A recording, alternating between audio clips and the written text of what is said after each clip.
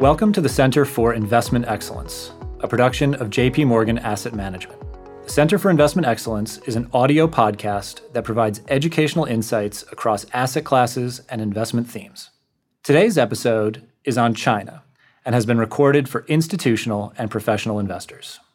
I'm Jared Gross, head of Institutional Portfolio Strategy and guest host of the Center for Investment Excellence. With me today is Gabriela Santos, Global Market Strategist. Welcome to the Center for Investment Excellence. Thank you so much, Jared. Great to be here with you all. Thanks, Gabby. So today, we are really excited to discuss a topic that is crucial for institutional investors: China's role in the global economy and its role within their portfolios. Gabby and I are going to discuss the maturation of China's economy and the integration of Chinese assets into institutional portfolios. There's been a lot of news recently with respect to the Chinese equity markets. But before we get there, we want to explore China's role in the global economy, its development as a nation, and the development of its financial markets as a precursor to understanding where we go from here. So let's start at the beginning. When China's economic growth began to really take off in the early 1990s, people started to take notice and started to contemplate how they should be addressing China as an investment issue. So Gabby, how has this evolved over time, and where do you see the Chinese economy going today? It's absolutely incredible, Jared, to think back to 1990. Where was China 30 years ago? It was the 8th largest economy in the world. It had a GDP per capita of about $700, very low income, and it had 0% of its population in the middle class. In terms of drivers of growth, it really was primarily agriculture and manufacturing. What happened over the following decades was really incredible. China began opening up its economy to private enterprise, to the rest of the world, and it really shifted its economy from agriculture to manufacturing. To do so, of course, it invested a lot in the capital, the skills that it needed to make that transition and to really reap the benefits from those efficiency gains. Of course, China got an added boost from joining the World Trade Organization in 2001. And overall, from 1990 to 2010, China had an average growth rate of 10%. And it's incredible to see where it sits today. It's the second largest economy in the world, GDP per capita of $10,000, so it's middle income. 40% of its population now in the middle class. Tremendous, tremendous. Of course, its growth rate has naturally decreased. Over the past, let's call it 5 years or so, it's only had an average growth rate of 6.8%. In terms of where it's going, and that's always the most important thing, not where China is today, where it's going next quarter, but where does it see itself going the next 5, 10, 15 years? And it has a plan for that, and it's a 5-year plan. And we're in the 14th 5-year plan. Over the next 5, 10 years, China wants to become the largest economy in the world. It wants to double its GDP per capita, and it wants to add nearly another 500 million people into its middle class, getting to about 70% of the population. In terms of drivers, it'll probably become an economy more and more driven by services, more by domestic consumption and innovation. And China knows it can't reap the same efficiency gains it did for the last 30 years. It needs to really focus on innovation and skills to be able to continue being a high productivity economy. And we do think ultimately China will continue to slow structurally, but it will remain an engine of growth globally and continue to grow at a potential growth rate of 4.5%, which is, of course, significantly higher than what we envision to happen in the US, which is much closer to 2%. Yeah, 4.5 would certainly be a growth rate that almost any other economy in the world would gladly trade for. Maybe just to jump off on a side topic here, we've obviously been going through COVID recently. We've seen the very sharp decline and rebound in U.S. economic growth. People may not be quite as clear on how China has weathered the storm. Certainly, it seems like their very aggressive policy response was effective. But how has COVID affected the Chinese economy? Yeah, and China did have, of course, it's where the pandemic began, of course, and it did have a zero tolerance approach to COVID, which meant it really wanted a minimal amount of domestic cases and it wanted a minimal amount of fatalities. And it was willing to use very aggressive tools to get there, right? It closed its borders to foreigners. It utilized very intrusive surveillance measures, and it implemented very strict quarantine and activity restrictions whenever cases flared up. It's interesting, it had a lot of success with that approach last year. Of course, it was painful once it was first implemented. China did go through a recession in the first quarter of 2020, first negative year-over-year growth since 1990, but it ended up controlling cases domestically. China went back to normal. Second quarter, China staged a full V-shaped recovery and was back to pre-pandemic levels by end of June of 2020. So first in, first out, very quick recovery, and has been growing for over a year at this point. Now, it continues with the COVID zero strategy, which is proving to be a bit more difficult this year because of the spread of the Delta variant, as well as some initial hiccups in the pace of its vaccinations.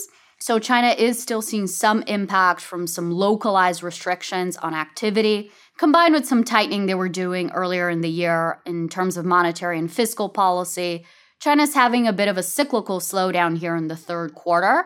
It might not grow at all in the third quarter on an annualized basis, but we do expect it to pick back up in the fourth quarter and beyond and go back to those structural drivers as it provides some policy support and as it's able to move on permanently from the pandemic. That's great color. Thank you. So pivoting to the Chinese financial markets, you articulated this case of this very long, powerful growth trend from agriculture to industry to services, from export-led growth to domestic consumption. And the Chinese financial markets have to some extent followed along that path. But one of the things we observe externally is that the ability of investors to access the Chinese markets has been somewhat limited.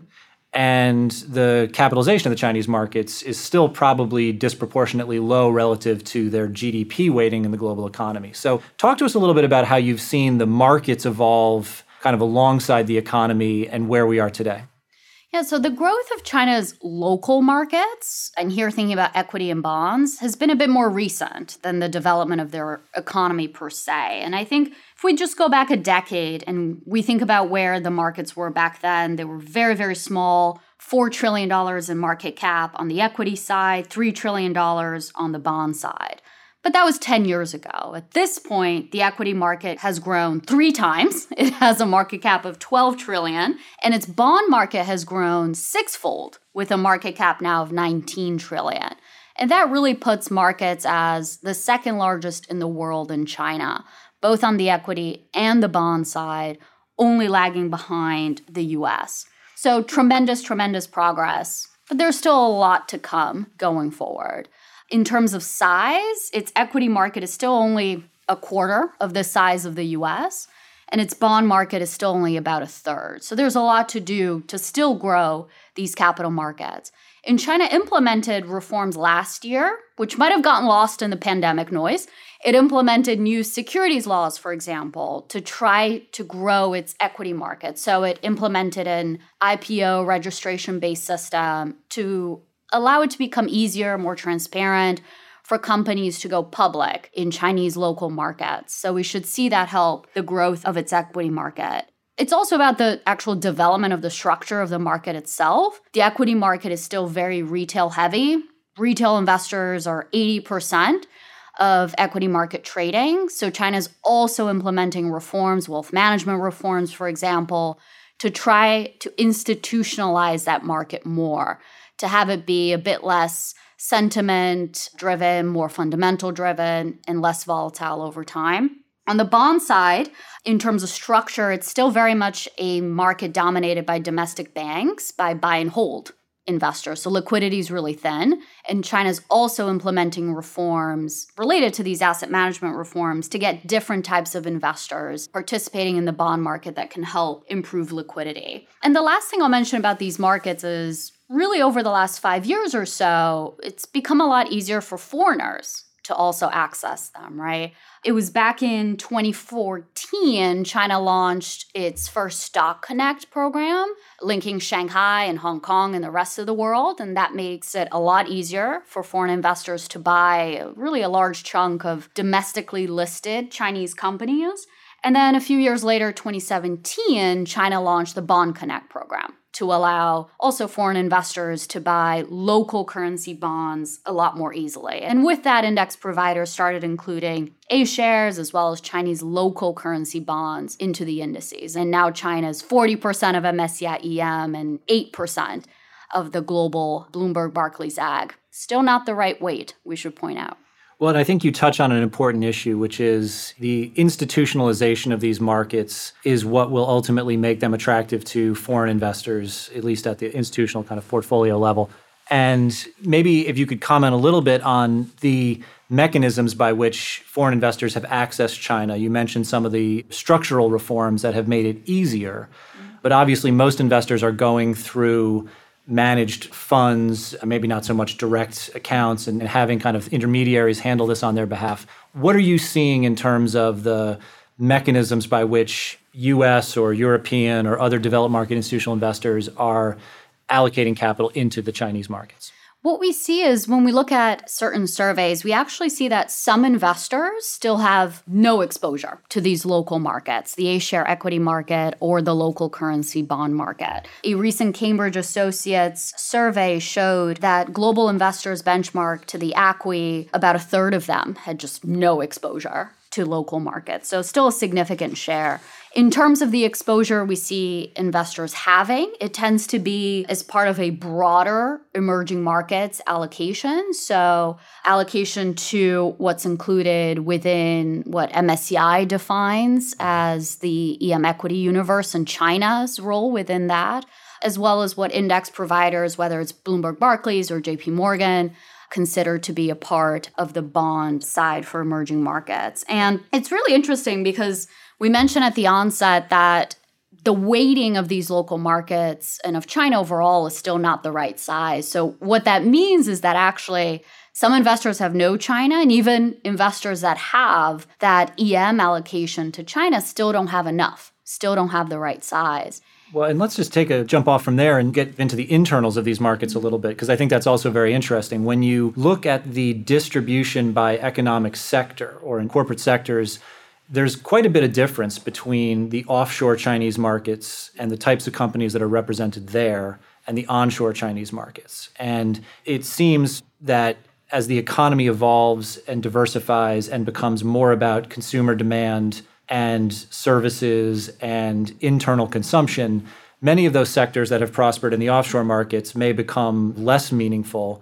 And some of those sectors that are predominantly represented in the onshore markets, the A-share market, are going to become even more important. And so maybe speak to that a little bit and how that weighting challenge that the MSCI model has sort of forced investors into maybe leaves them underexposed to certain key sectors. Yeah, that's a really good point because investing in Chinese equities is a bit of an alphabet soup.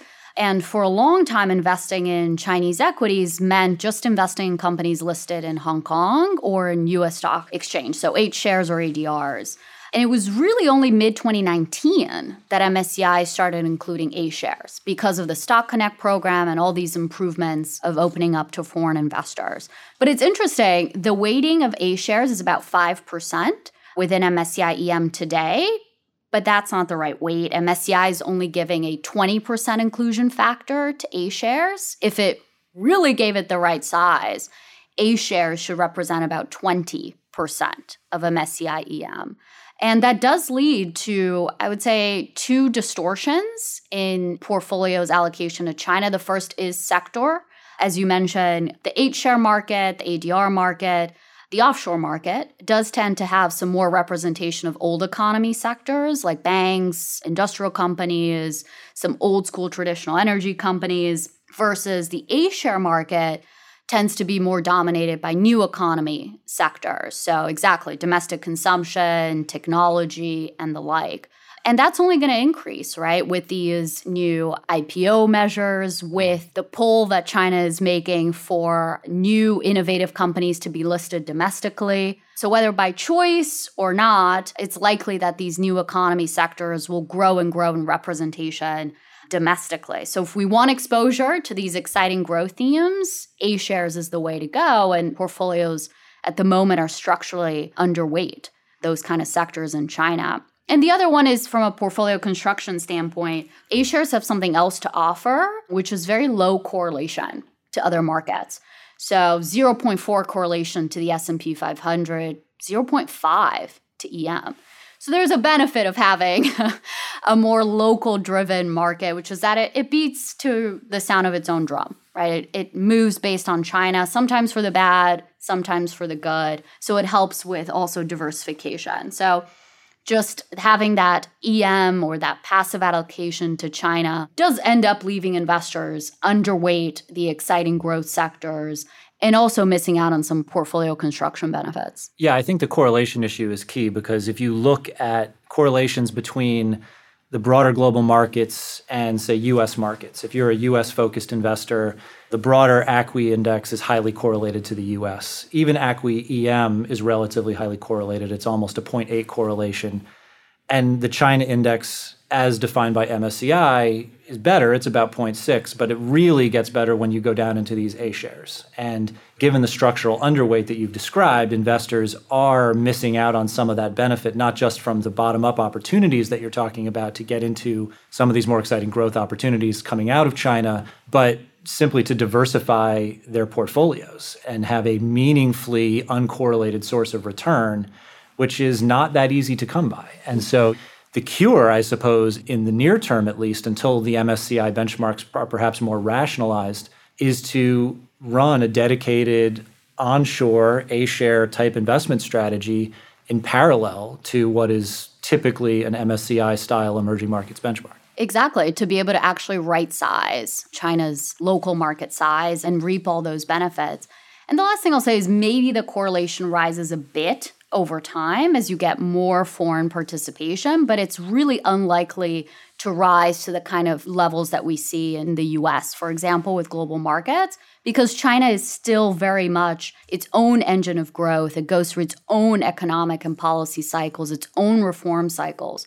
So that diversification benefit is unlikely to change very soon. Well, I think when I've spoken to clients over the years about investing in this direction, I think there has always been a hurdle to get over, which is the inclusion of China within the broader emerging markets space. And for many decades, investors have been in and out of emerging markets. And there's certainly some scar tissue over previous crises, not so much in China, but in other parts of the emerging markets landscape. And, the returns have been choppy. They've tended to be very positive at points in time, but there's also been a lot of volatility. And I think to some extent that exasperation with the broader emerging markets categories has impacted investors' willingness to invest in China directly. And so I think this idea of maybe lifting China out of those EM-focused benchmarks a little bit is an important theme for, if not the past 10, 20 years, certainly for the next 10, 20 years. And maybe I'll ask, is that something that you hear about, that China, because of its status as a increasingly developed economy, will at some point sort of graduate from these EM benchmarks and start to operate on its own? So I think there's the question of whether the benchmark providers get there, and we haven't heard anything from MSCI in that regard. Whether it's about right-sizing the A-share allocation, it has no plans to get there at the moment anyway, or about breaking out China from the EM benchmark. But I think what we're hearing from institutional investors is they're getting there on their own without waiting for the benchmark provider. And as you mentioned, thinking about taking out a dedicated A-share sleeve to right-size China, to get those return as well as diversification benefits. And I think on the bond side, we're still in early days of that process. It's a market that started opening up more recently.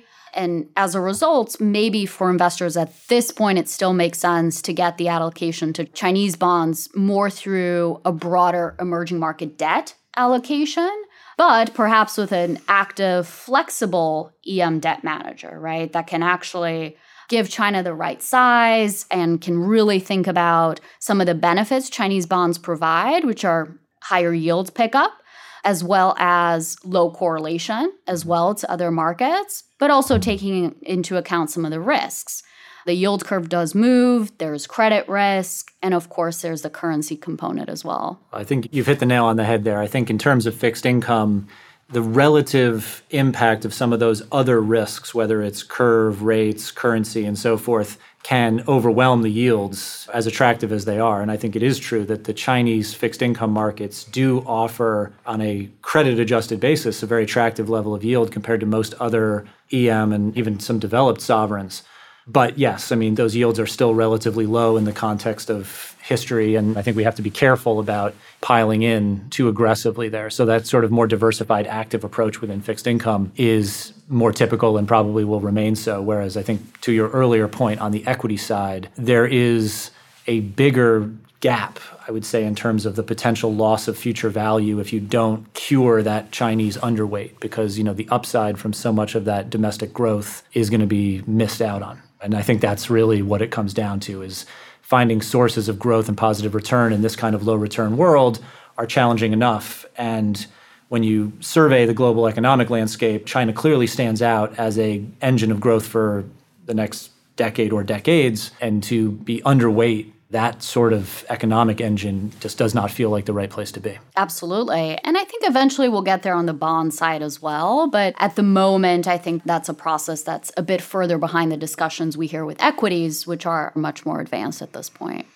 So maybe that brings us back to current events. And obviously, in the last few weeks and months, there have been a series of headlines coming out of China with respect to, broadly speaking, the regulatory stance of the government towards various either individual Chinese companies or sectors within the Chinese markets.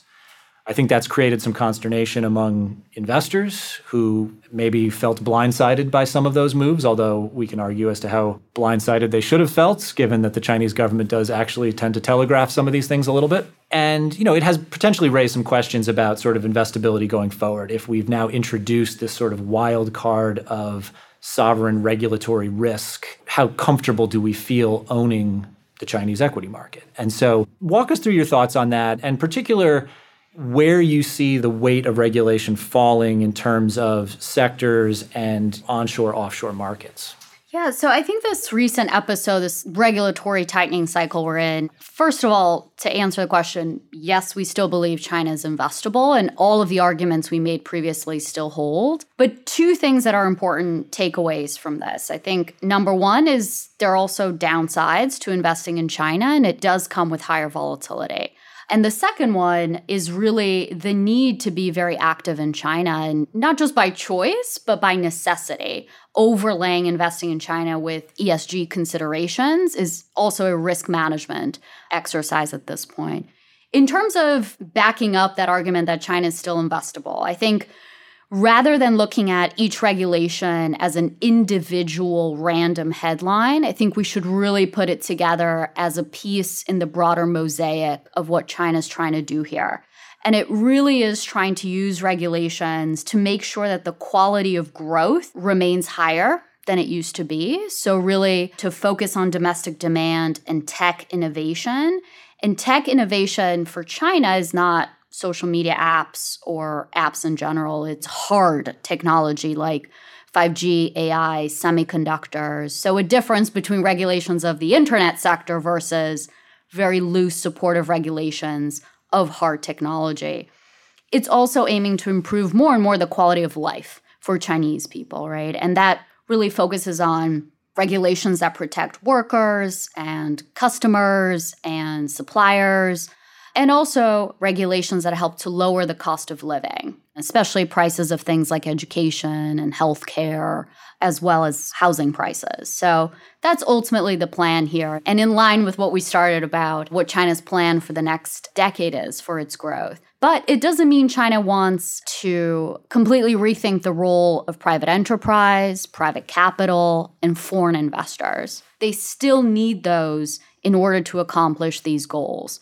And that's really the message that China is trying to deliver to investors. It's not a complete rethink of the role of private capital. It's really just putting it in context.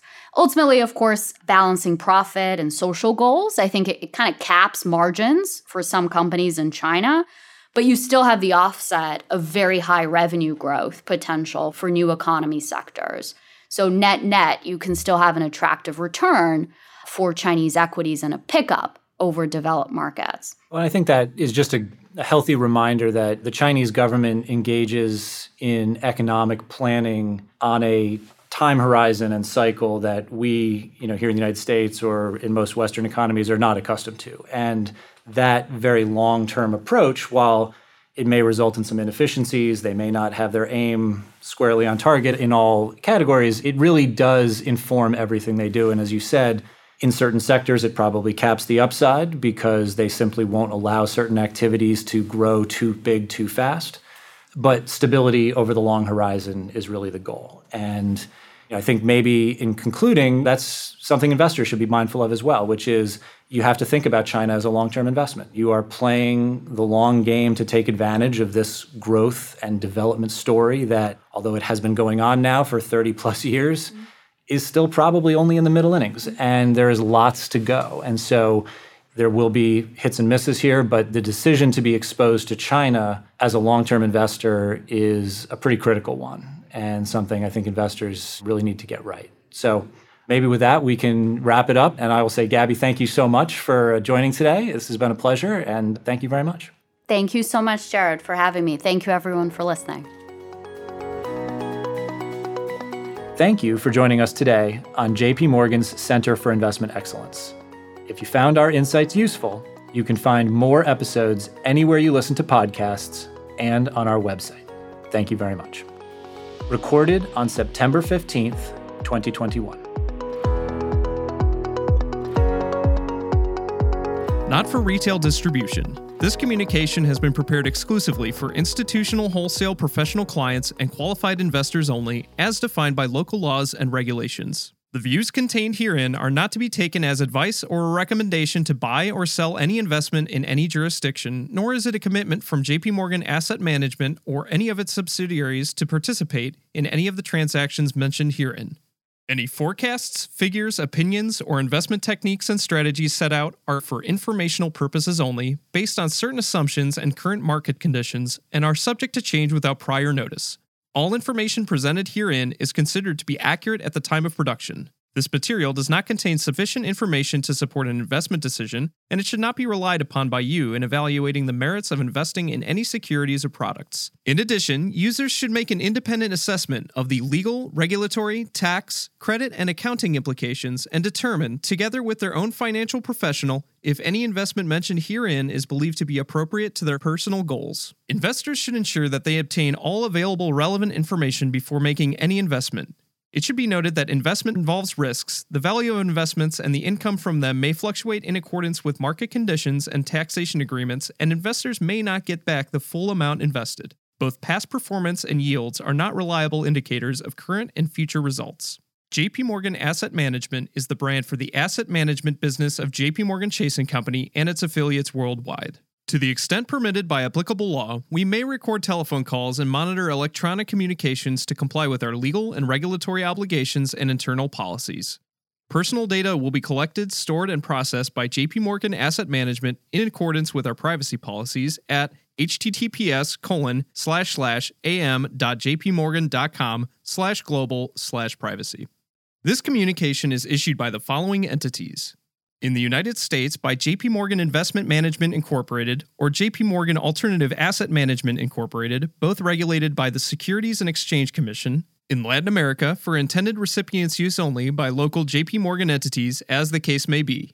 In Canada, for institutional clients' use only by JP Morgan Asset Management Canada Incorporated, which is a registered portfolio manager and exempt market dealer in all Canadian provinces and territories except the Yukon, and is also registered as an investment fund manager in British Columbia, Ontario, Quebec, and Newfoundland and Labrador. In the United Kingdom, by JP Morgan Asset Management UK Limited, which is authorized and regulated by the Financial Conduct Authority.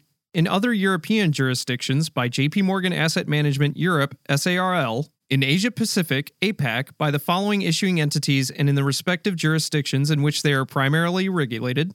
JP Morgan Asset Management Asia Pacific Limited, or JP Morgan Funds Asia Limited, or JP Morgan Asset Management Real Assets Asia Limited, each of which is regulated by the Securities and Futures Commission of Hong Kong. JP Morgan Asset Management Singapore Limited, company registration number 197601586K, This advertisement or publication has not been reviewed by the Monetary Authority of Singapore, JP Morgan Asset Management Taiwan Limited, JP Morgan Asset Management Japan Limited, which is a member of the Investment Trust Association Japan, the Japan Investment Advisors Association, Type 2 Financial Instruments Firms Association, and the Japan Securities Dealers Association, and is regulated by the Financial Services Agency, registration number Kanto Local Finance Bureau, Financial Instruments Firm number 330. In Australia, to wholesale clients only as defined in Section 761A and 761G of the Corporations Act 2001, Commonwealth, by JP Morgan Asset Management Australia Limited, ABN 5514-383-2080,